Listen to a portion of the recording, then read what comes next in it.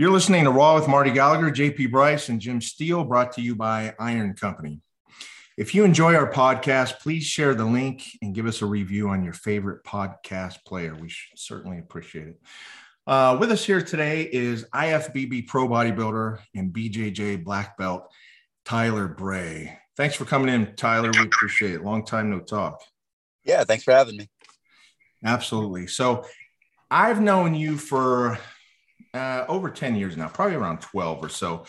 But I used to see Tyler around the different trade shows, and he'd usually be competing in something like a dip contest or a BJJ tournament. What I always recognized and appreciated about him was his down-to-earth, humble demeanor, as well as his positive outlook on life and his can-do attitude for pretty much everything. It's one thing to say it, but he's proof positive when a good person has determination and a strong work ethic, that there's nothing that we can't achieve. And in his 32 years, he's accomplished more physical feats than most people I know. Tyler's not only an IFBB pro bodybuilder, a black belt in Brazilian Jiu-Jitsu, a former powerlifter and a personal trainer, but he was also born with spina bifida. So just for a second, Tyler, explain to us what spina bifida is so everybody understands. Spina bifida, it's a birth defect, and basically my spine wasn't fully formed. So when I was born, I had a hole in the bottom of my spine, and they had to do immediate surgery to close that up. And then I'd have to ask my parents, but over my first 2 years, I had a ton of surgeries on my legs. My legs were slowly turning inward. So I actually had this kind of new surgery for the time. We flew in this doctor from another country because he's one of the few people in the world who knew how to do it. And they switched my adductors and abductors. So it would, it was like really like kind of revolutionary for the time. And it stopped my legs from like cramping and slowly turning inward and having that kind of tightness. So now I've never had any issues my whole life because of that surgery. But so that's the sum up of it. So how old are you, Tyler? How old are you? 32. 32. Okay. Yeah. Yeah. 32. And I've known you since, you were in your 20s. But even though you've had that surgery, how much use of your legs do you have? I think you have like braces and things and that you wear. And don't you have crutches or something that you can kind of get around on? Yeah, I basically have my quads are fully functional, so I can leg press, I can walk around on crutches, I can do all of that. I have adduction. I don't really have abduction, and I don't have much hamstring strength. But when it comes to squeezing my knees together or any kind of pressing with my legs, I can do that a fair amount. Yeah. Okay. I didn't know you could leg press. I've actually seen a video of you on a treadmill, and and I think that was when you were dieting for one of your shows or something. Yeah. But it ain't easy though, is it? I mean, you're holding on there, and I mean, for me, I think I worked up to like 13 minutes on a treadmill, and I'm drenched in sweat. It's really hard. Like 2 minutes for me is like 10 minutes for someone else. But But that's what I like doing. That's one of the reasons I like doing it, is I just slowly work up my time, and it gives my arms a break because everything I'm doing with my arms. And if I just keep going, doing everything with my arms, that's not helping them stay big for my show. I might kind of wither them away if I overuse them. So I like to do some of my cardio on the treadmill with what I can get away with my legs, however much time I can get away with, and spread out that calorie burn a little bit more. Yeah. Wow. Well, you've got me beat as far as time on the treadmill. That's for sure. Right, Jim? Yeah. The treadmill. Tyler, when you were growing up, when did you start getting interested in athletics? So you had the surgeries and all that stuff, and then you're a kid. Did you start taking lessons? What did you start doing first? How did you sort of get introduced to athletics, sports, lifting, all that? My first thing was getting involved with wrestling in 7th grade. I was always wrestling around with my buddies in the living room, and I loved WWF when I was a kid. So I was always roughhousing with my friends when they'd come over. And then my stepdad said, hey, you should actually try out for the wrestling team since you're going into middle school and they have a team. And as soon as I got my first win there, I was hooked. So that's kind of what started all my competitive, journey. And how big of a role did your parents play as far as giving you the confidence or telling you, hey, you can do this, and you're no different than anybody else. You can get this stuff done. Yeah, I mean, they were pretty open. They were pretty relaxed and open. There was one or two periods of time where they were concerned for my safety, but 99% of the time they were kind of like, well, let's see what he can do. Yeah. We don't know that he can't do it. We don't want to assume he can't do it. So let's see what happens. And then when I started getting a couple wins, I proved I could do it. So they just kind of let me do it. Yeah. Where are you from? I'm in California, in around Sacramento area. Is that where you grew up? Yeah. Okay. All right. Well, what was next? Well, what? Then what? Yeah. And then so like life story. I did Tyler. Let me ask you a question. Let me ask you a question real quick though, since we're on your parents, real quick. Were you the firstborn? I don't know if you have brothers or sisters or. Yeah, I got 2 brothers and 3 sisters. Were you the oldest, middle, last? I'm the middle. You're the middle. So I would imagine, I mean, any parent is going to be concerned. They have, here's their newborn. They've got spina bifida. It's like, what kind of challenges are they going to face in life and what adversity and all that stuff. And here, fast forward, and they must be just blown away by what you've been able to do. Like I said in the beginning, you've accomplished more physical feats than certainly the average person. I mean, they must be totally on board, totally proud of you, just in disbelief of what you've been able to do. Yeah, and they've always been supportive. They've always been there for every competition, no matter what sport it was. They've rarely missed anything. And there was one point when I was going from middle school into high school, that's where they were a little nervous because of that step up in competition and the step up in physicality. But that was the only time they were a bit concerned about my safety. But again, once I got a win or two, I proved I could do it. So there was never really much of an issue in that category. And I would imagine growing up, you saw a lot of doctors and different things, specialists. What was their attitude with growing up? Were they optimistic about what you would be able to do in life, how you'd be able to function? Or were they like, well, these are the cards you're dealt with, just accept it. You're going to be limited in some of the things that you're going to be doing. What was the environment? I never really asked them. I kind of just did my thing. If something piqued my interest, I went and did it. I didn't really ask for permission from anybody, really, So, and then by the time I would go to a doctor visit and we would tell them, we would say that, hey, I've been doing wrestling for a year now. Well, I'm already a year into it. What are you going to say? Like, don't do that. Like, well, I'm already 2 years in. I don't know. They like, Tyler, what are you doing wrestling, man? You're going to hurt yourself. Was there any of that or just, hey, do what you want?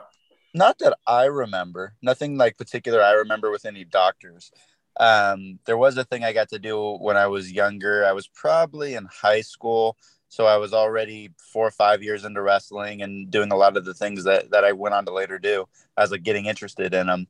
And as the doctors were finding out all these things I was doing, they had me do a exercise video from my chair for other people in wheelchairs.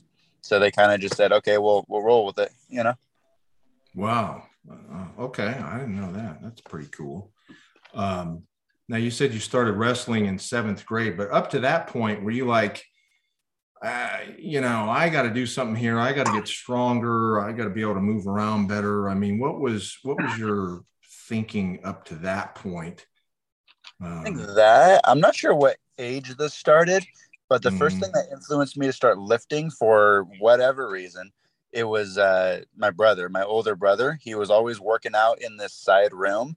And every time I'd see him doing it, I'm like, oh, that looks cool. I kind of want to do that. And then every movie I'm watching with Arnold in it, Arnold is always saving the day and everything. And he's huge.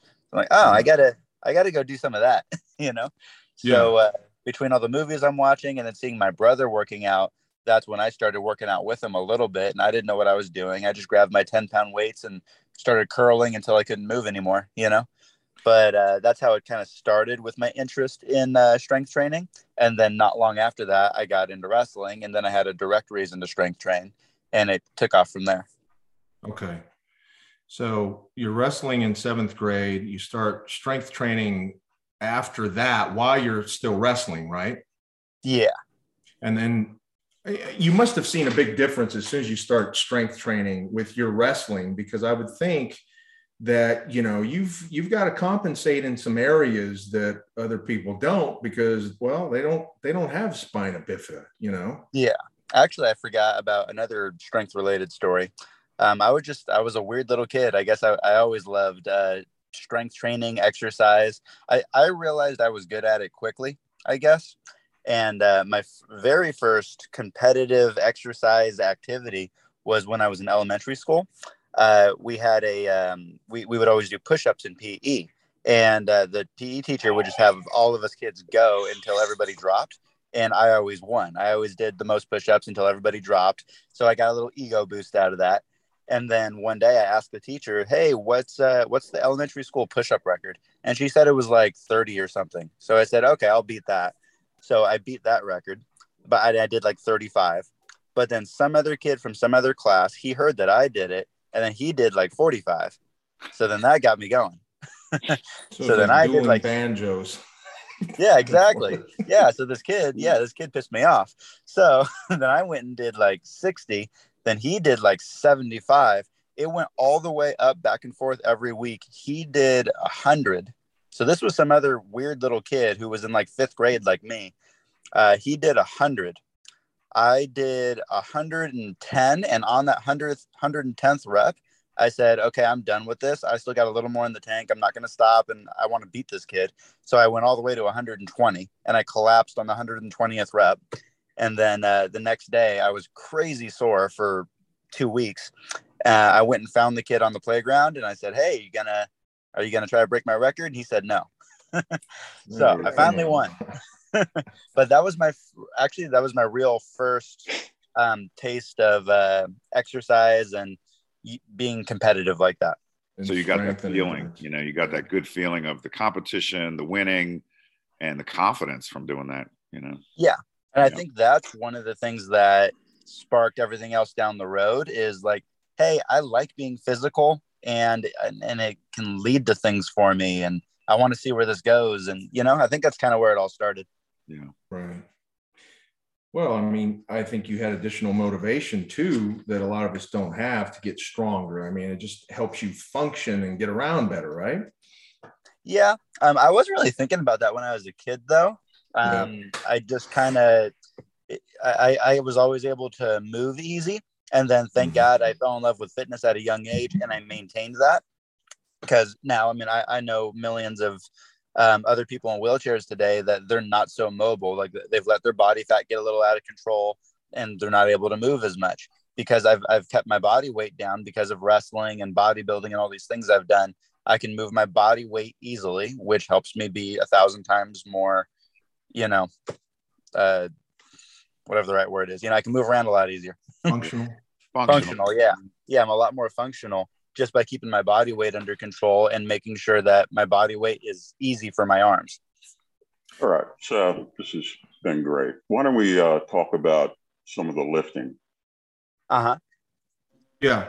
Let's, so I was going to switch that to you, Marty, because Tyler's been in the Paralympics. He actually competed in the Paralympics powerlifting world team.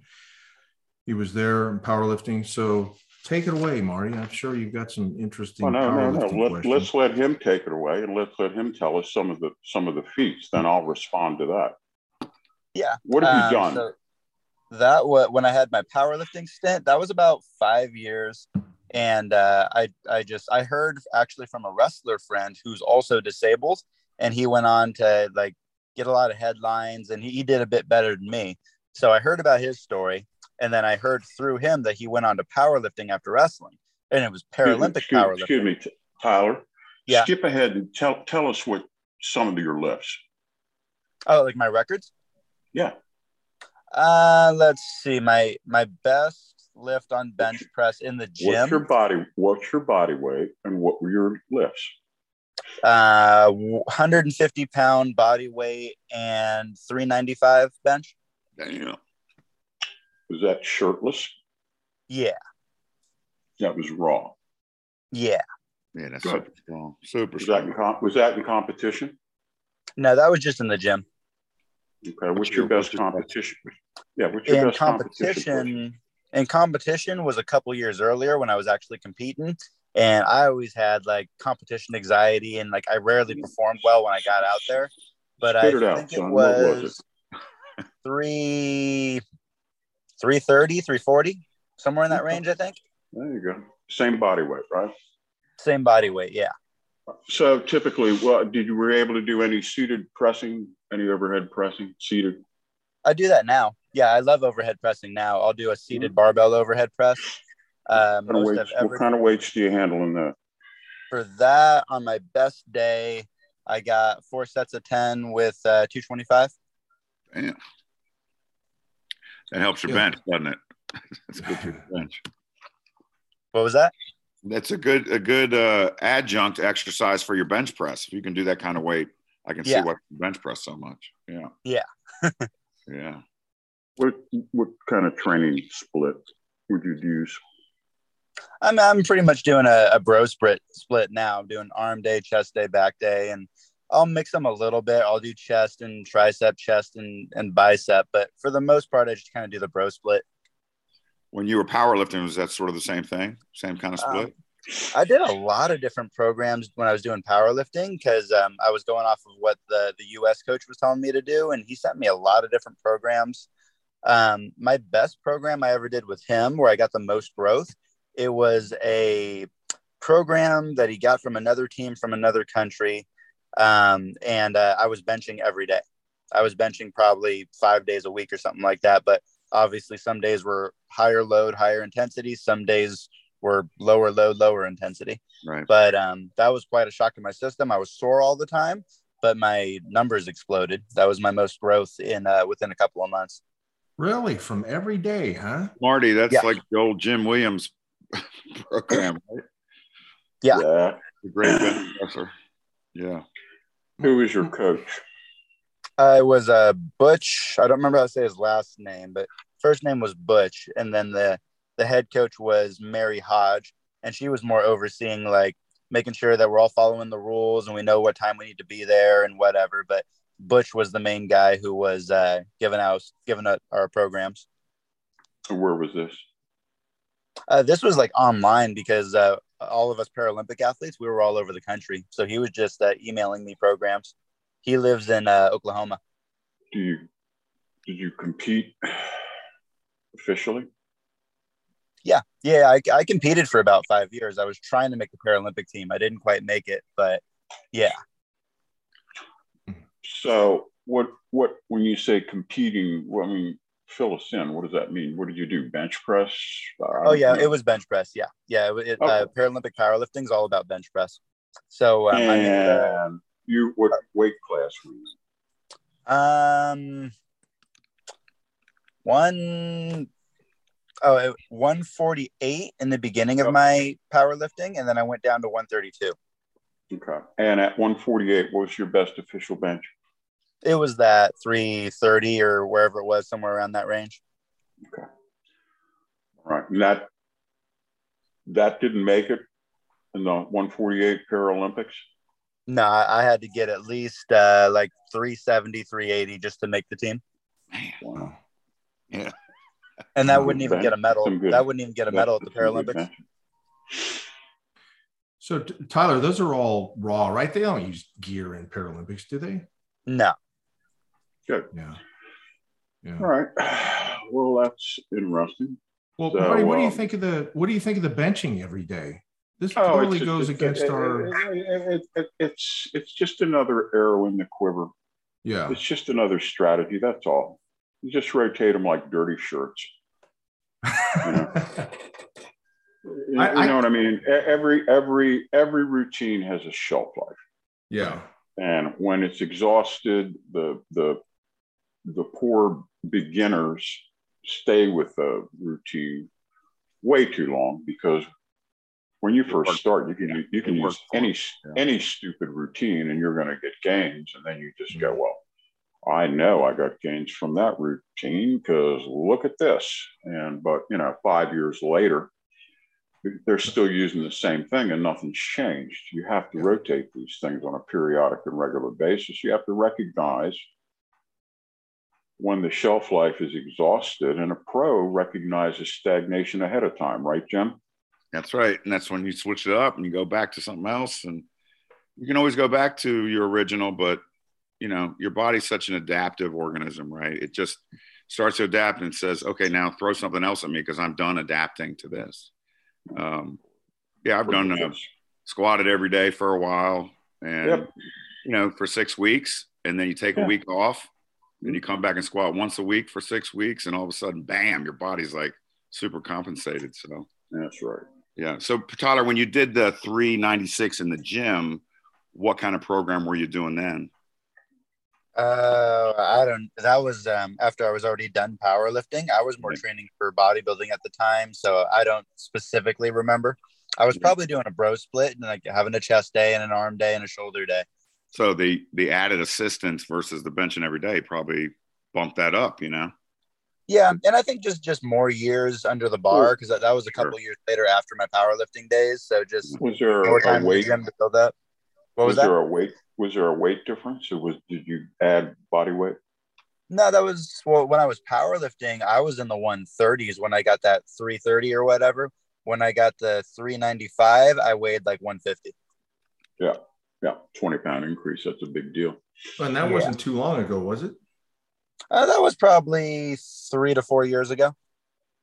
Yeah.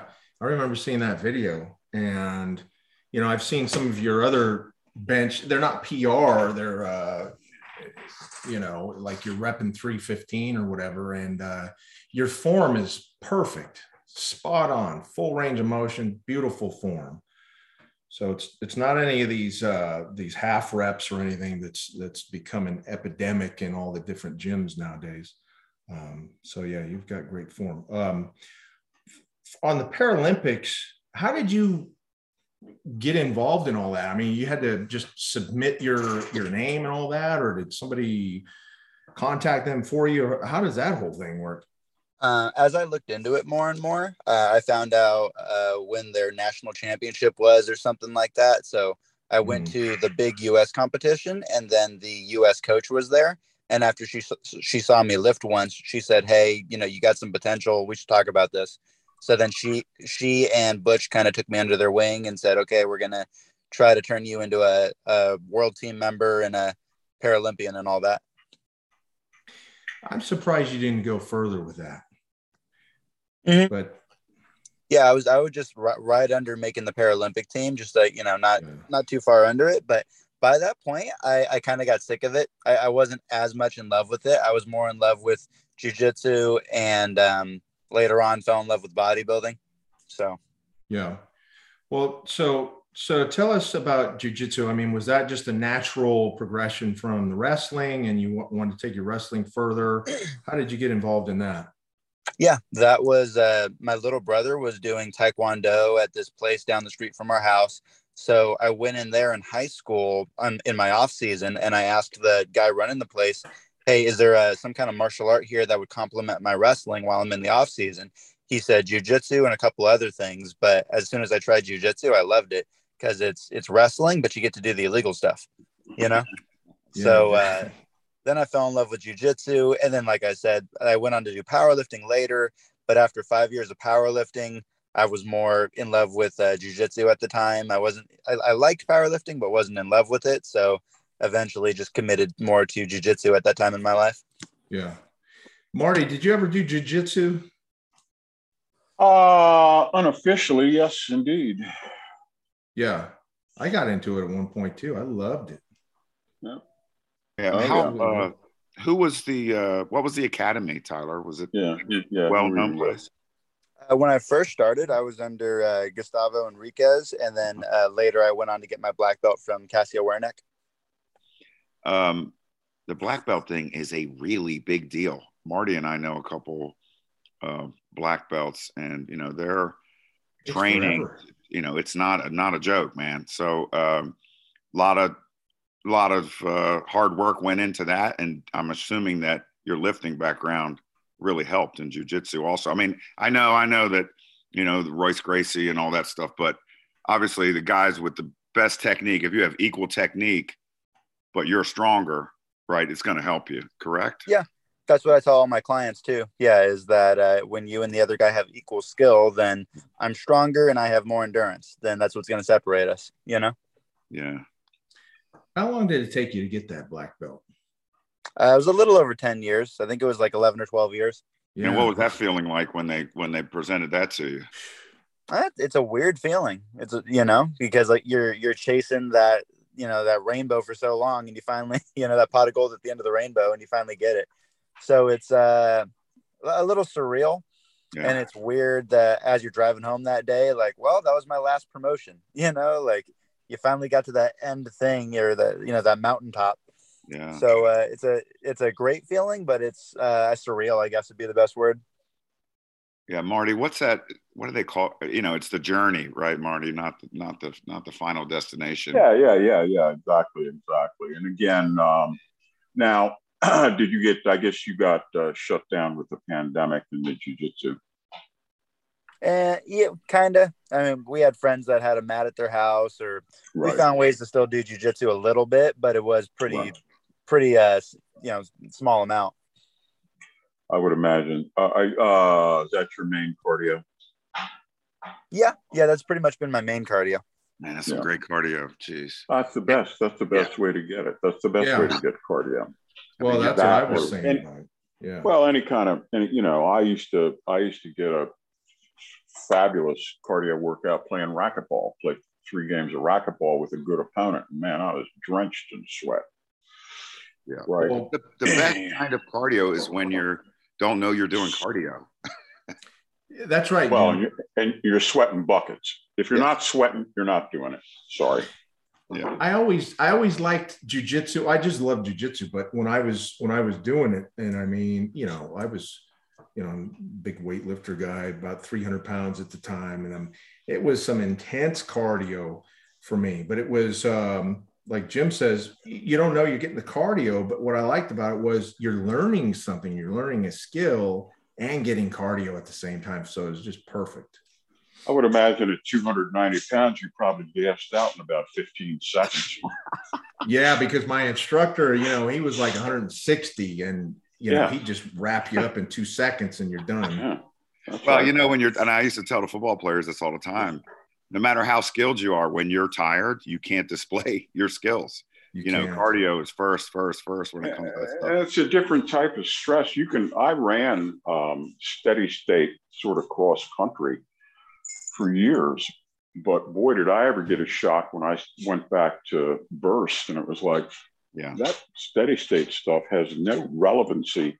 Mm-hmm. If you're doing jiu-jitsu or racquetball or sprinting or anything that is injecting an element of muscular exertion into an aerobic format, which is that's what jiu-jitsu is. That's what wrestling is. That's what racquetball. That is all that. That's what sprinting is. It's just this idea of burst, recover, burst again. Yeah, right. And that's right. And I was listening to Rickson Gracie on podcast the other day, and Tyler, I'm sure you had to work on this, but he was saying he had to get used to the claustrophobic feeling and not like of a headlock or a choke and not panic. And he said that's when he started, and Marty and I talking, JP, we talk about it on the podcast all the time about breathing and the importance of breath and all that. But he said that's when he really started developing his interest in the proper way to breathe, the proper way to relax, and then be able to focus on, okay, this guy's doing this, I need to do this. But if I just get this leg over here, instead of going, oh my God, I'm getting choked out. And there was a fight on the UFC. It was a few weeks ago, actually about a month ago. And the guy was in a headlock and everybody thought he was done. And I listened to an interview with him and he said, yeah, I just decided not to panic and go back to my training and my breathing.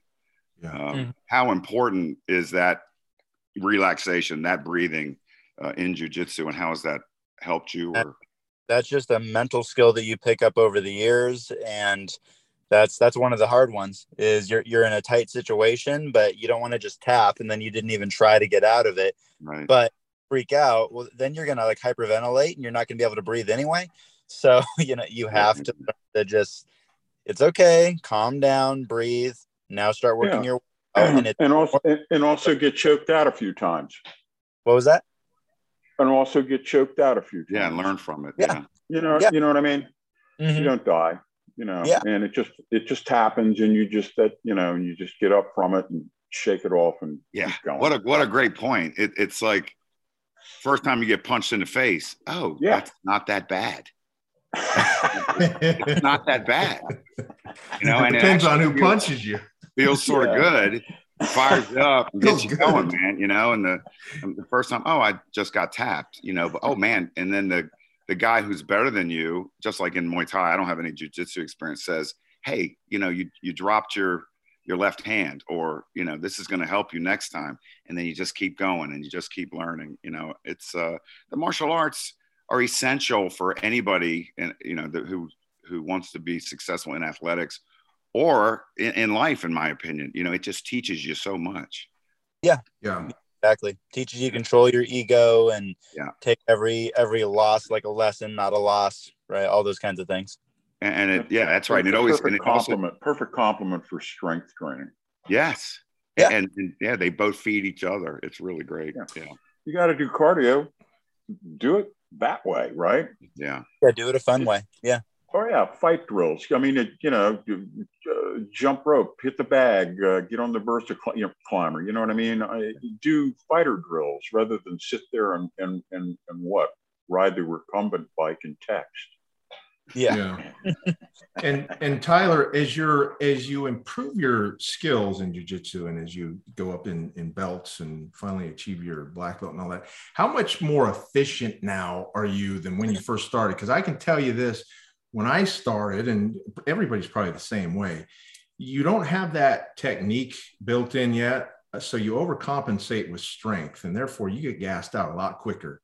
So having the skill set now and the belt that you have now, how much more efficient are you with just rolling now and competing and all that, to where you're not burning up so much energy and you're not gassing out so much because of your deeply ingrained skills that you've built over the past 10, 12 years, whatever it is. Yeah. I mean, ways that I've seen it, that I've like really experienced it and it like made an impact on me. I remember doing those Gracie tournaments where I met you. Remember, I think I was a blue belt and I had like a 10 or 15 minute match. I don't remember if I won or lost, but it was my first 10 or 15 minute match. And I was sore for a week. There was stuff hurting. I didn't even know what muscle that was. Like I was wrecked for a long time after that 15-minute match. But that's as a blue belt. I'm only maybe 3 years in or something like that. Now, fast forward all the way to now. I think it was maybe 2 or 3 years ago, something like that. I was in class and we do something called shark tanking, where me and maybe 4 other guys get out on the mat. The other 20, 30 people in class line up on the wall and they attack you one person at a time. And if whoever gets the submission, the loser gets back in line, the winner stays in. And so I kept getting the submission. And before I knew it, I mean, I kept looking at the clock to see where I was at, but kind of before I knew it, I stayed in for an hour and 15 straight. I stayed in for the entire class. And so like after I got through that class, I could feel my nervous system was traumatized and I needed to rest for a couple of days, but it showed me a lot mentally of like, wow, I've come that far that I just rolled for an hour and 15 straight with a new opponent every few minutes. And I got the tap every time. And I had the energy and the technique to do it. I didn't have the strength anymore once I'm an hour in. I was gassed, but I had the strategy and the technique to hit the submission without using strength. I could trick my opponent into where I want him to go and get the submission. So that's where I really proved something to myself that day, So that's how I've actually seen it. And that was my point. And the thing that people don't realize, or maybe they do, I don't know, but when you're out there on the mat, you're on your knees the entire time. Yeah. So there's a lot of different videos of you on YouTube. If anybody wants to type in Tyler Bray, jujitsu. But what have you ever talked to any of these competitors? And I don't know if these guys underestimate you when it might be natural to underestimate you. Here's a guy that's going to be on his knees the whole time. He's got spina bifida. I probably have the upper hand. What happens in that situation? I mean, have guys ever commented on that, or is everybody pretty humble about the whole thing? Yeah. I mean, a lot of my jiu-jitsu game is counter-striking, pretty much. It's a lot of you're coming in to attack me because it seems like I'm in a vulnerable position. As you're coming in to attack me, you've come close enough I can attack you. So as you reach your arms around my neck trying to get that choke, I turn it into an armbar. So it's a lot of counter-striking. Yeah. And it's from very unusual positions. A black belt fight that I just won a couple months ago, I was in a bad position in everyone's eyes. Like traditionally, this is a bad position for me. And I got an armbar from that bad position and everybody was confused. And, but so I've had a lot of opponents after the match, they'd come up to me and they're like, I don't understand what you did to me. I was winning. I was in good position. And then suddenly I was tapping. What happened? I don't understand what lesson to even take from this because I don't know what I did wrong. And I'll tell them like, well, you didn't do anything wrong. You had dominant position on me, but it's like you did one thing right and I did two things right. Yeah. You did something correct, but then I countered what you did correct. And then you didn't counter my counter. Right. Yeah. Well, you're like a curveball coming into the mat. I mean, these guys are like, holy crap, what do I do now? Because they haven't trained with anybody like that. So yeah. Well, that's interesting. So maybe you have the advantage in some of these things. In certain ways, yeah, because I've taken a lot of traditionally bad positions and figured out how to turn them into offensive positions. So yeah. I give my opponents a lot of false sense of security. Yeah. When you were in your heaviest jiu-jitsu period, what was your weight training like? Like, did you cut it back some? Yeah, I was probably when I was going to jiu-jitsu the most and rolling hard every class. Because I mean, right now I'm teaching jiu-jitsu, so I'm at jiu-jitsu every day right now, but I'm not always rolling hard. Right. So during my periods where I was going all the time and rolling hard every time I went, I was probably lifting like 3 days a week, full body. Okay. Something like that. Yeah, and keeping the reps relatively low and staying strong, or was it different? Probably, yeah. It was so many years ago, but yeah, I was probably still keeping the reps pretty much low just to keep strength. Yeah. Right. Now, do you think most of the guys that you roll with or compete against are lifting weights? They're doing some kind of resistance training in the gym too? Because I don't think a lot of martial artists used to do that. It was, maybe body weight training, a lot of cardio, stuff like that. What do you see out there? I mean, I'd say that's an old school jiu-jitsu philosophy is you don't need any of that strength training and blah, blah, blah. But now new school realizes, okay, if you don't want strength and conditioning for the strength and the endurance component, at least do it for the corrective side. At least do it so that you don't get your tight hip flexors and your tight hamstrings, and at least do some corrective training so your body stays, balanced, and pretty much almost all of the top jiu-jitsu guys in the world at the black belt level, almost every single one of them lifts. Yeah. So I feel like there's more of a new school of thought, and it's kind of destroying that old school of thought to an extent. Marty, don't you think that was sort of the martial arts credo that you don't need to lift, and then Coleman came along and sort of turned it upside down? Mark helped. You've always had the bruiser type guys. I mean, in the early UFC, go back to your Tank Abbott. Yeah, he'd scare the hell out of anybody, right? Have that rhino coming at you. Yeah. I mean, it's interesting. I watch all the UFC Full Access and all that stuff, and man, to fit all that stuff into a day, you got to be so great at all that stuff. But the jiu-jitsu the most, I would think, right, Tyler, because of all the different techniques. And the funny thing is, people are still developing techniques. Mm-hmm. Like Eddie Bravo a few years ago got a whole new technique, and then you got another guy who works on that and makes another technique, and everybody has to learn that. I mean, it's got to be tough to always stay up on all the latest techniques, right? Yeah, and I'd say like with MMA, you have to have at least two solid things. So like if jiu-jitsu is not your thing, then we could go back to Chuck Liddell, who had an amazing run during his prime. His thing was takedown defense. So it was really hard to get him to the ground. And then he's banking on, I'm a better striker than you. So he had wrestling defense and he had striking. But if you don't have a combination like that, then you better have jiu-jitsu in your repertoire. Here's an interesting thing about Chuck. Number one, he was a brainiac who actually had a scholarship to Caltech for smartness. Wow. Secondly, him and what's his trainer, John Hackelman, right? Yeah. They changed the whole game by inventing the sprawl. Mm-hmm. Up until then, it was assumed, it was settled science that if you were against a grappler, you were going to get taken down.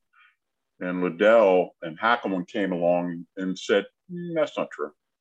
Yep. And they started going entire matches for match after match after match, and not get taken down. They couldn't believe it. And it was the perfection of the sprawl. It changed everything. It neutralized the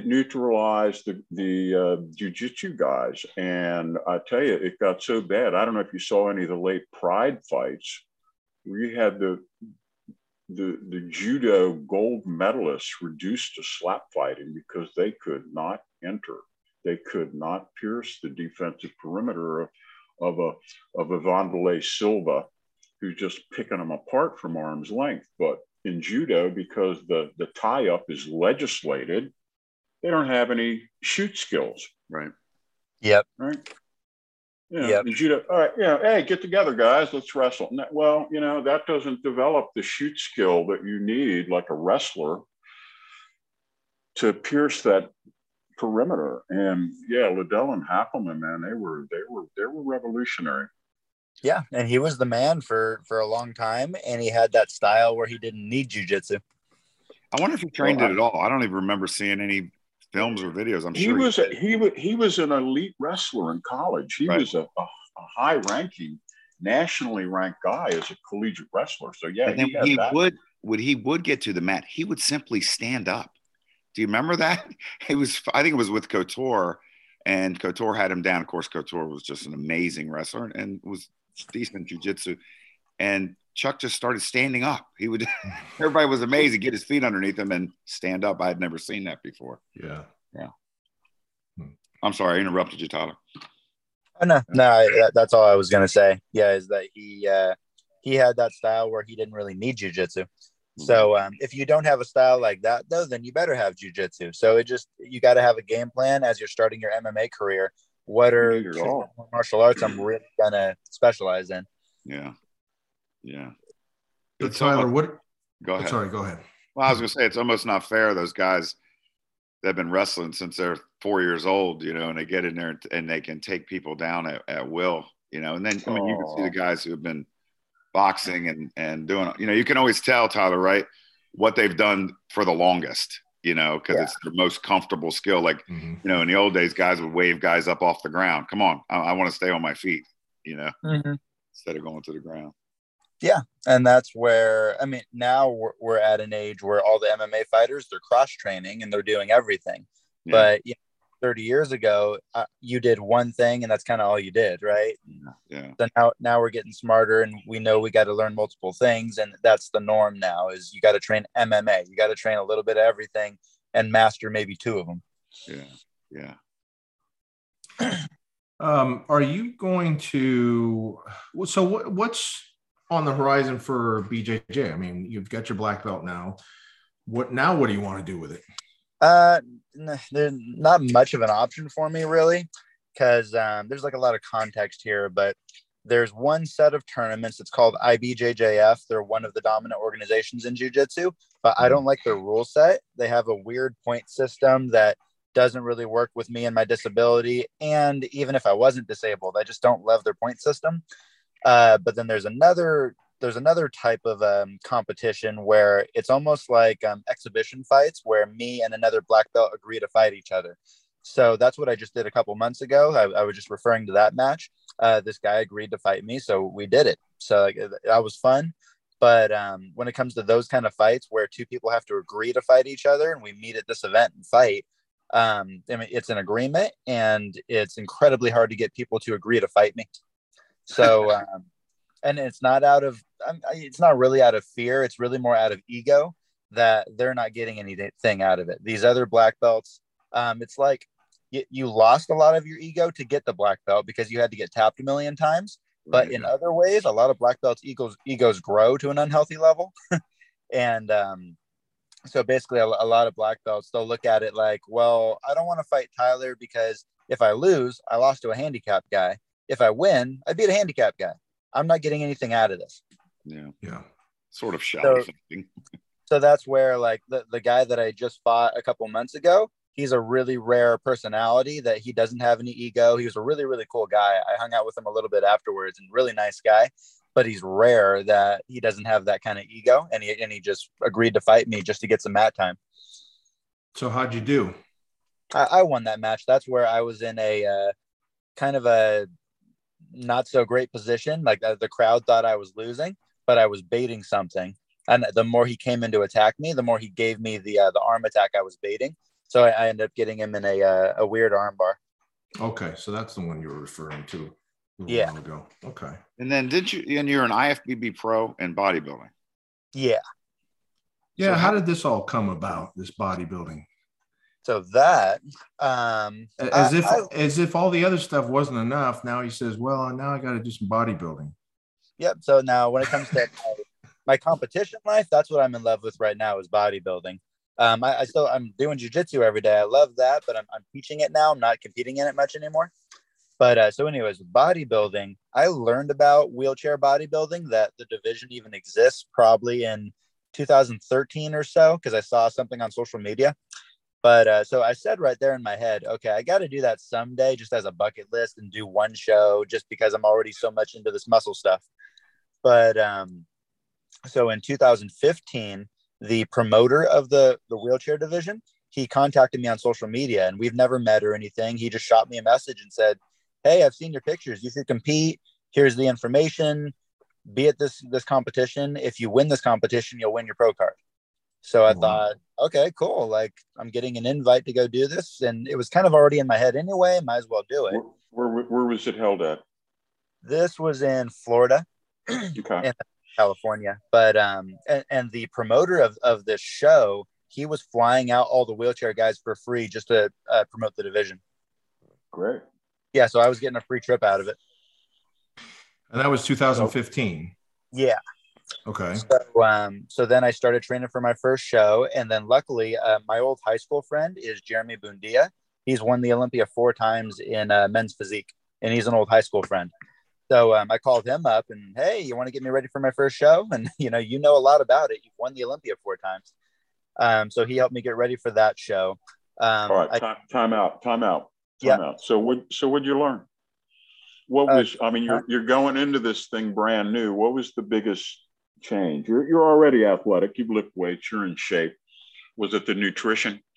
It was mainly the nutrition. He taught me some cool. How radical was that? What kind of eater were you before this? I would imagine you were a pretty good eater before, weren't you? I was good, but not on like a detailed level of exactly this much of this and exactly this much of that, and take this out during this time. And I didn't know like the deep science at that time. I kind of just knew eat a lot of protein, lift hard, eat fruits and veggies. Okay. I didn't really know. What were the subtleties and the changes that he hit you with? At that time, really just how much protein per day did he get you on? Let's start with that. How many grams per day did he? It was around my body weight. And then, so 1 to 1, so 150 for 150. Yeah. Okay. Yeah. Nothing crazy. No 400 grams or nothing like that. No, it was around my body weight, give or take. How about carbs? What was that? Carbs. Yeah, and then carbs, I don't remember the numbers, but I was having them throughout the day, and then he just slowly had me bring them down over time until we went into a carb cycling approach. Multiple meal schedule? Yeah. Yeah. Any supplements or not?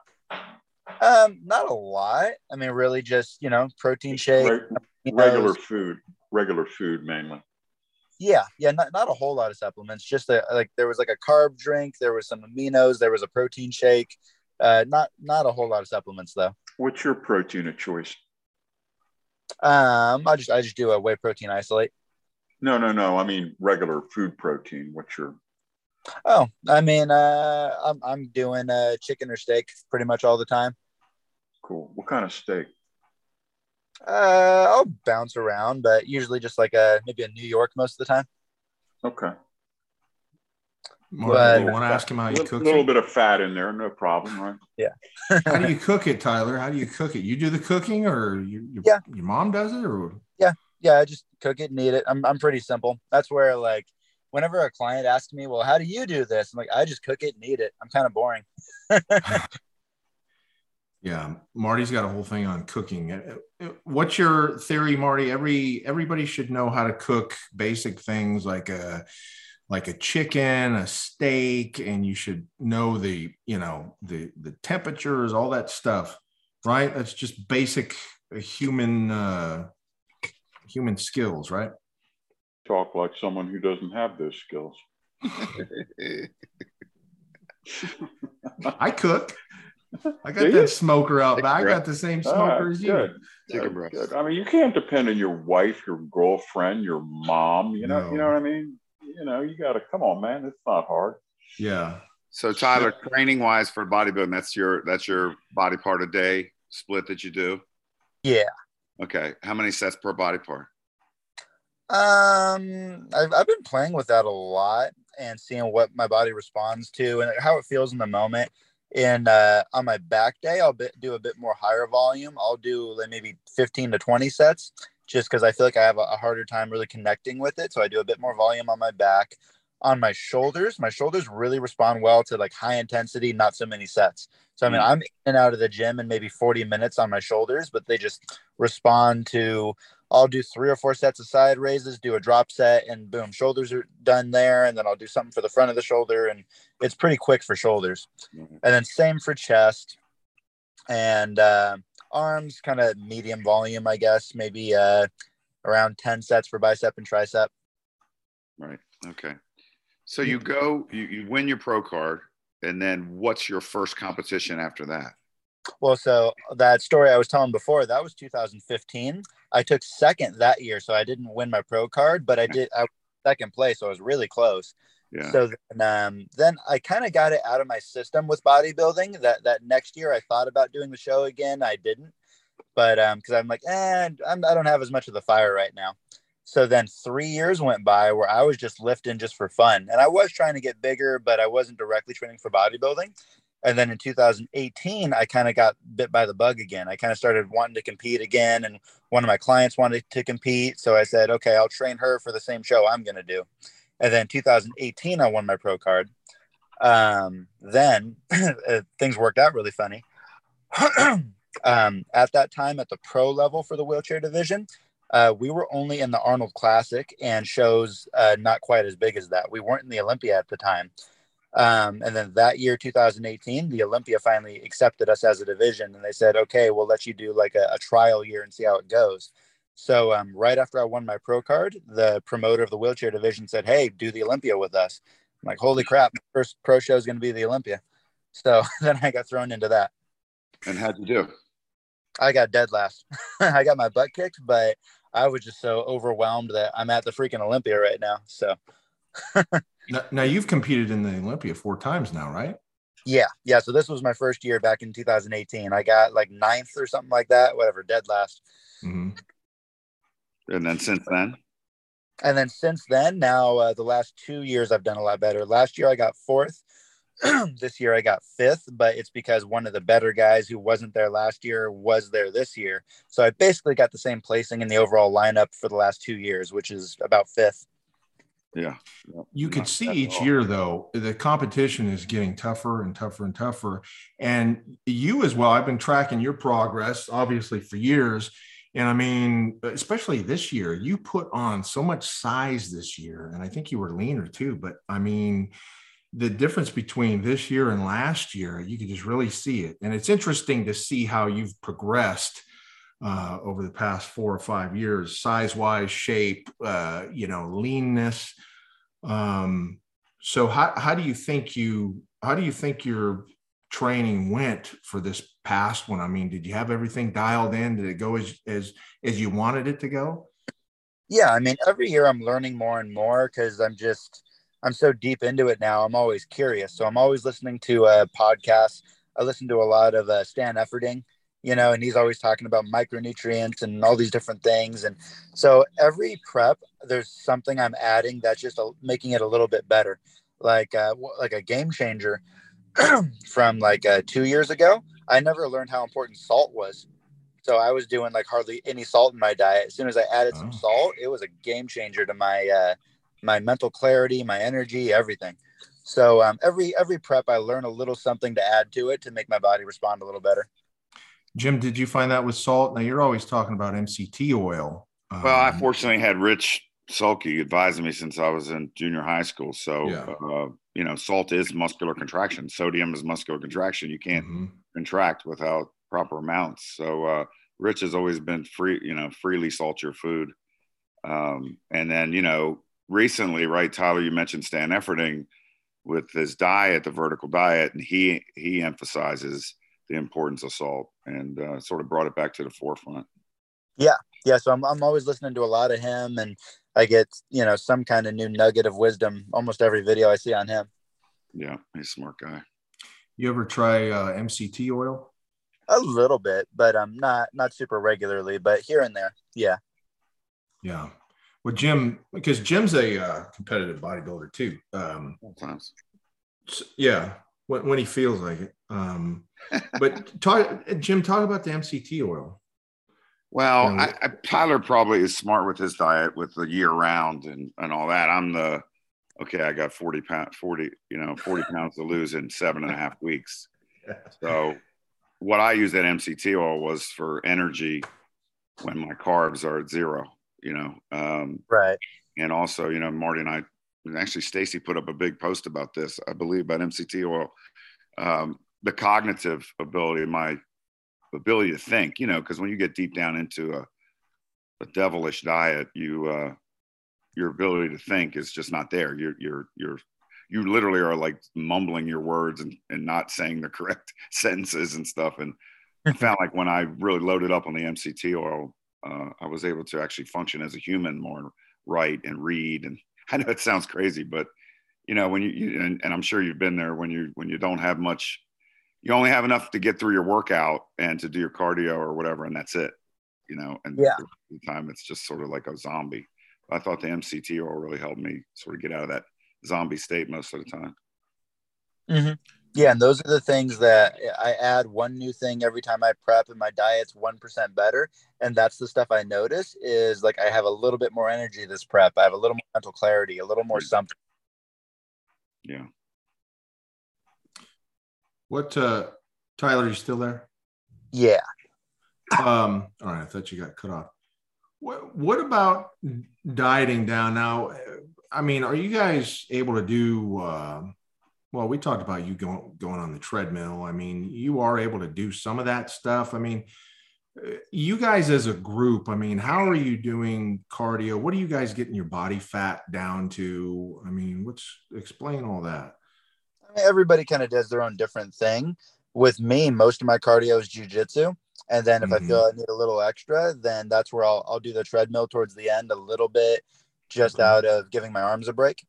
And with me, with my seeing how my body's doing, I really just go off the mirror. Here and there, I'll check my body fat a little bit, but I'm not super concerned about it. I'm mostly just going off my progress pictures in the mirror. So you don't know what you're actually getting down to on your body fat? Not exactly. Okay. Well, it's all about how you look. But what are you hearing from the other guys? I mean, how are they getting ripped? What's their?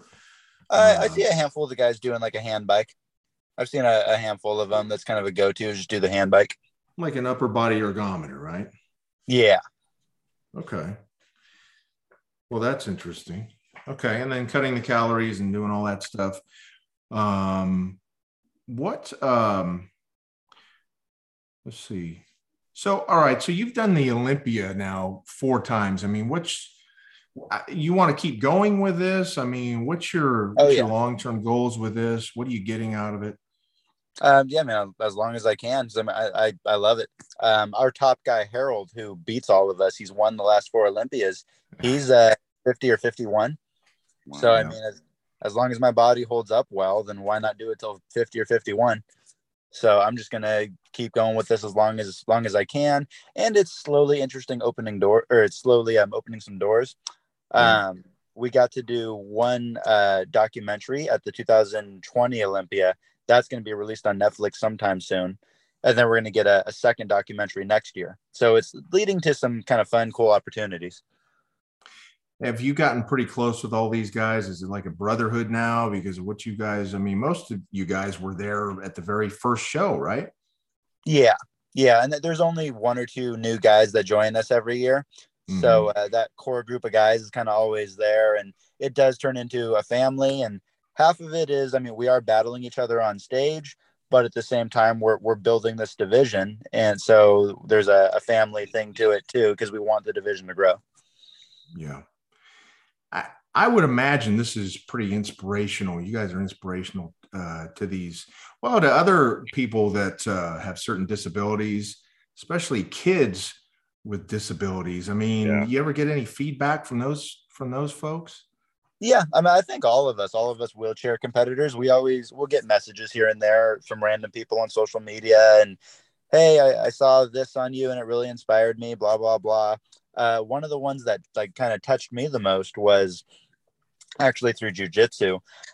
This was a couple of years ago, 2 3 years ago maybe. I was at a class one day, just did a regular class, and then afterwards, it was a big class, and this guy walks up to me who I never met before, and he said, "Hey, my name is such and such, and I just wanted to tell you, I saw this jujitsu magazine that you were in a couple of years ago, and it said like no excuses or something like that, and I was there with my belt on and blah blah blah." And I was going through testicular cancer at that time, and it gave me the inspiration to fight through. So that Yeah. really like hit me that this guy overcame cancer, and I'm Yeah. like, all right, my life's not hard, you know. Well, I think we all need positive role models, and there's probably a lot of people out there that have been inspired by you guys that you might have not had any feedback on, that you'll never get feedback on. But there's plenty of people out there seeing this, and you guys are providing a good example of what's really possible. And I think a lot of it's physical fitness, it's maintaining a strong body, it's health, it's work ethic, it's a whole lot of things. But for the people that I see your post all the time on social media, and it's like, okay, what was your excuse again? You call that out a lot, and rightfully so, because I mean, look at all you're doing with what you've been given. And a lot of people are out there complaining that they can't get to the gym or whatever. And, they've got no reason not to go. And you've just got to lift yourself up and get some motivation in you, get some fire under you, and go do it. Yeah, that's the main message of our division, that we're always trying to push, and we're trying to think of new ways to push it. Because like something I think about all the time, the other guys in this division, they have unbelievable stories. I feel kind of, I don't know, humbled listening to their stories, because I mean, my story is I was born like this. So I Mm-hmm. didn't go through any major trauma or anything. I was just born like this. Not, everyone else in the wheelchair division, they had some major accident where their legs were taken from them. So that's a whole other type of trauma. And Yeah. it's incredible to hear all the different crazy things that's happened to these guys. And they said, no, I'm still going to look like a superhero. I'm still going to train. I'm still going to go win the Olympia. I'm still going to go do what I want to do, despite this incredible trauma that I've been through. Yeah.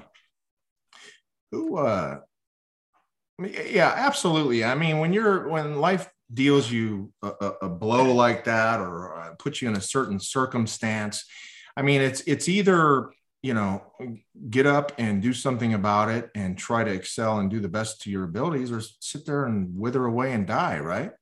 Yep. Was there somebody who inspired you? Like maybe somebody else with what mentors did you have?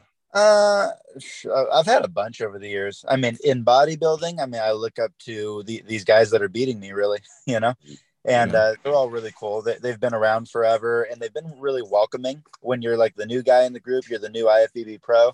A handful of them are really cool about like, hey, tell me about your diet. Tell me about whatever. Let me give you some posing advice. So they're just really cool about it. And then they have incredible physiques that I'm backstage with them and I'm like, holy crap, look at this guy next to me, Yeah. So, so they're just constant inspiration. And then I have inspirations in every different thing I've done. I have inspirations in jiu-jitsu and all the wrestling and all these different things I've done.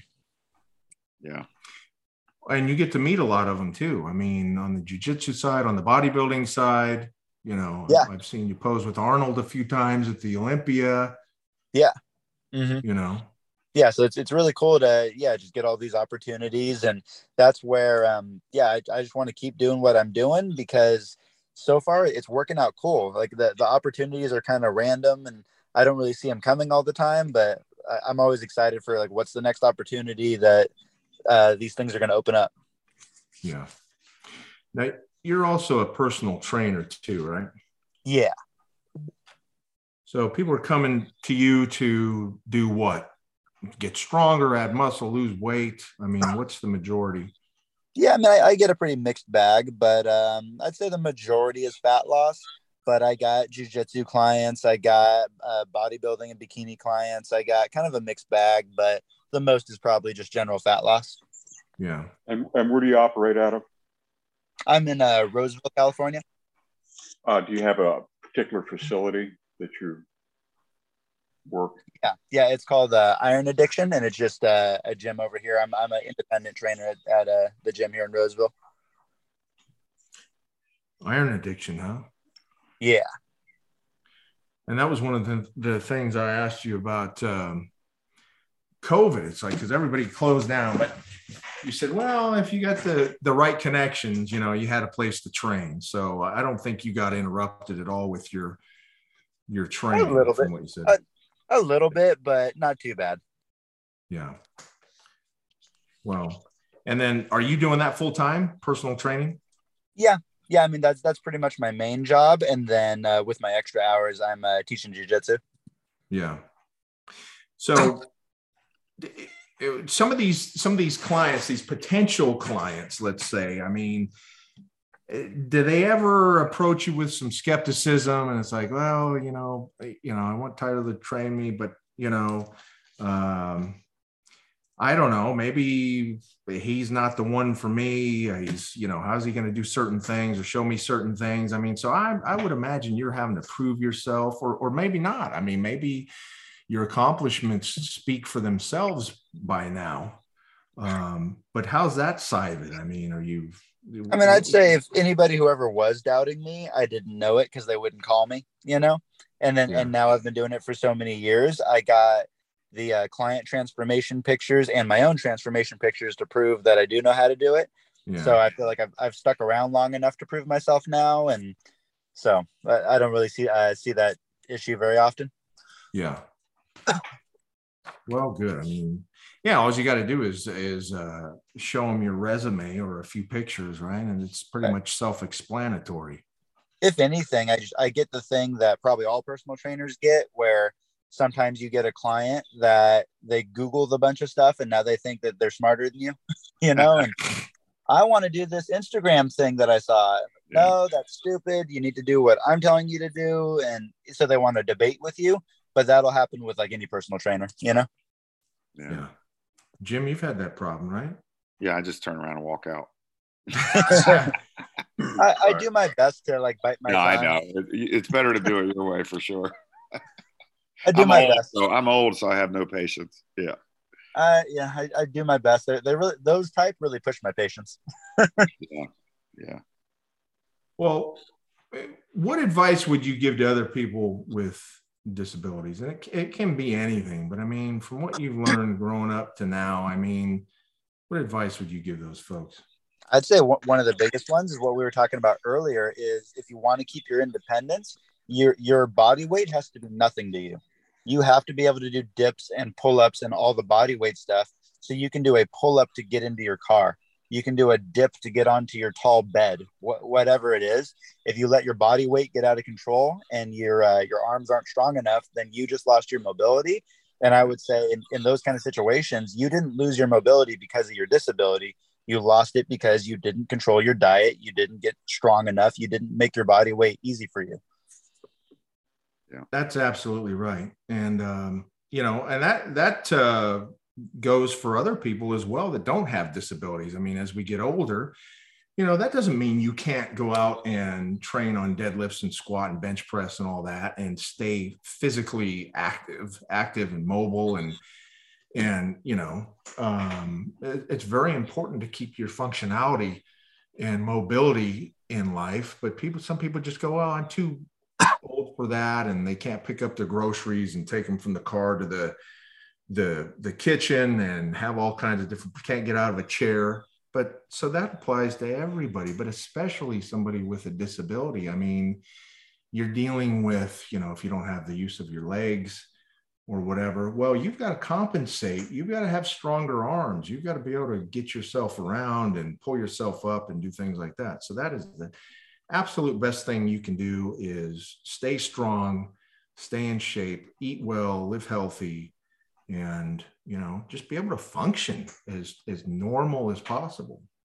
And then like the other thing I would say, you know, and then the other thing I would say though is, I mean, people with disabilities who went through like a major accident or something, you know, I'm surrounded by these other wheelchair bodybuilders who are a bunch of alpha males. You know, they're really like tough guys and everything. But there's a lot of disabled people out there that they never got over their accident. 20 years after their accident, they're still just as devastated. I'm like, okay, in that case, you got to go to therapy or something, because your depression and stuff is stopping you from doing the workouts and dieting and making the most out of your situation. You know, so don't let what happened to you define you. It would be another thing that I would tell you. Well, that's a very good point. Do you see a lot of that? Oh yeah, definitely. I mean, I kind of see one or the other. There's not really much of a middle ground. There's disabled people that they kind of just live in that trauma their whole life, and whatever accident they were in, it defines their entire life. Or I see the other side of the spectrum, which is all these guys I do bodybuilding with, where they're a bunch of alpha males, and the main thing that you'll remember him for isn't that he was the guy who got in the car accident. You'll remember him as the guy who won the Olympia 4 times. Yeah. Well, no, I mean, that's all good information. I bet it is devastating, you know, because like you said, you're on stage with people from all different circumstances, and you were born with this. So you kind of had some time to warm up with it, you know, and get used to it. But some of these guys, I would imagine, you know, as early as just a few years ago, maybe this happened to them. Yeah, definitely. Mm-hmm. So it is traumatic, but I agree with you. Go out and get some help. Don't let that define you, and get your head back in the game eventually, hopefully, and start moving forward, and, you know, just mix back in with society and try to live a normal, happy life. Yeah, and then look at all these guys in the wheelchair division. Look what they're doing. I mean, they look like Arnold, but sitting down. You know, they look like superheroes. So, I mean, like, they're just realize all you could still be, even though you're in that car accident. Realize how crazy your life could still be, how wonderful it could still be, you know? Right. One of those guys, by the way, Dorian's training him, right? Yeah. I don't think not anymore, but it was like 2 years ago. His name's Gabriel. He trained with Dorian for a good chunk of time, and he came back looking crazy. He came back looking way better than before. And now every time he's on stage, he only loses to our top guy, Harold. So he consistently beats all of us except the top guy after training with Dorian. Well, you're hanging in there, man. 4th and 5th place, man. And you're getting thicker every year. You're looking way better each year. Yeah, I'm happy with it. I'm happy with just kind of maintaining my spot in the top 5. Yeah. Well, all right. Well, Jim, you got any other questions? Marty? No, I'm good. Yeah, I mean, it's very inspirational. And what I was thinking was, if your child was born with a disability, or even, you know, a young kid who has something happen to him, like Tyler was saying, an accident, what great role models to say, you know, let's look at Tyler Bray's Instagram. This is what you can do. don't feel sorry for yourself. I mean, it's tough for all of us to understand what it's really like, but that'd be the first thing I did. I'd say, look, you can do it too. And here's proof of it right here, so I think that's fantastic. Well, Tyler is, if you go to Iron Company, go to the bottom of the page, there's a link called Forged Passion Community. And I thought, I told Tyler, I said, you're perfect. You are the definition of forged passion. And we've got a story up there. And you can check that out. I think we have a video or two up there too. But yeah, he's the definition of forged passion. I mean, just taking what you've got, whatever adversity or whatever you're going through, and just accepting it and going forward and being the best version, creating the best version of yourself. That's all you can do, and we're not competing against others. We're competing against ourselves at all times. I mean, all we can do is be the best version of ourselves. Mm-hmm. That's it. Roger that. So, all right. So Tyler, if you want to check him out, you're on Instagram. You don't have a website yet, but go to Instagram. Your address is at Black Belt Bodybuilding. And so check him out on Instagram there. Do you have any events or competitions coming up? Yes. Yeah, my next one, I'm going to do a show in Dallas in June, and then after that, the Olympia. What do you mean by December. A show? What bodybuilding. Bodybuilding. Okay, all right. Yeah. Now, are you planning on competing in the Olympia this year? Yeah, and then the next Olympia will be next December, so that'll be my next 2 shows. That's going to be in Vegas. Good. So you looking to put on 5 pounds of muscle? Yeah. I'm hoping to be good 5-6 pounds bigger by then, but it's hard. But I'll do my best. Good. Well, great. If you do what you did last year, I mean, you put on so much size, so just keep doing that. Yep, just rinse and repeat. Yeah, rinse and repeat. All right. So yeah, Olympia 2022 is going to be in Vegas, December 2022.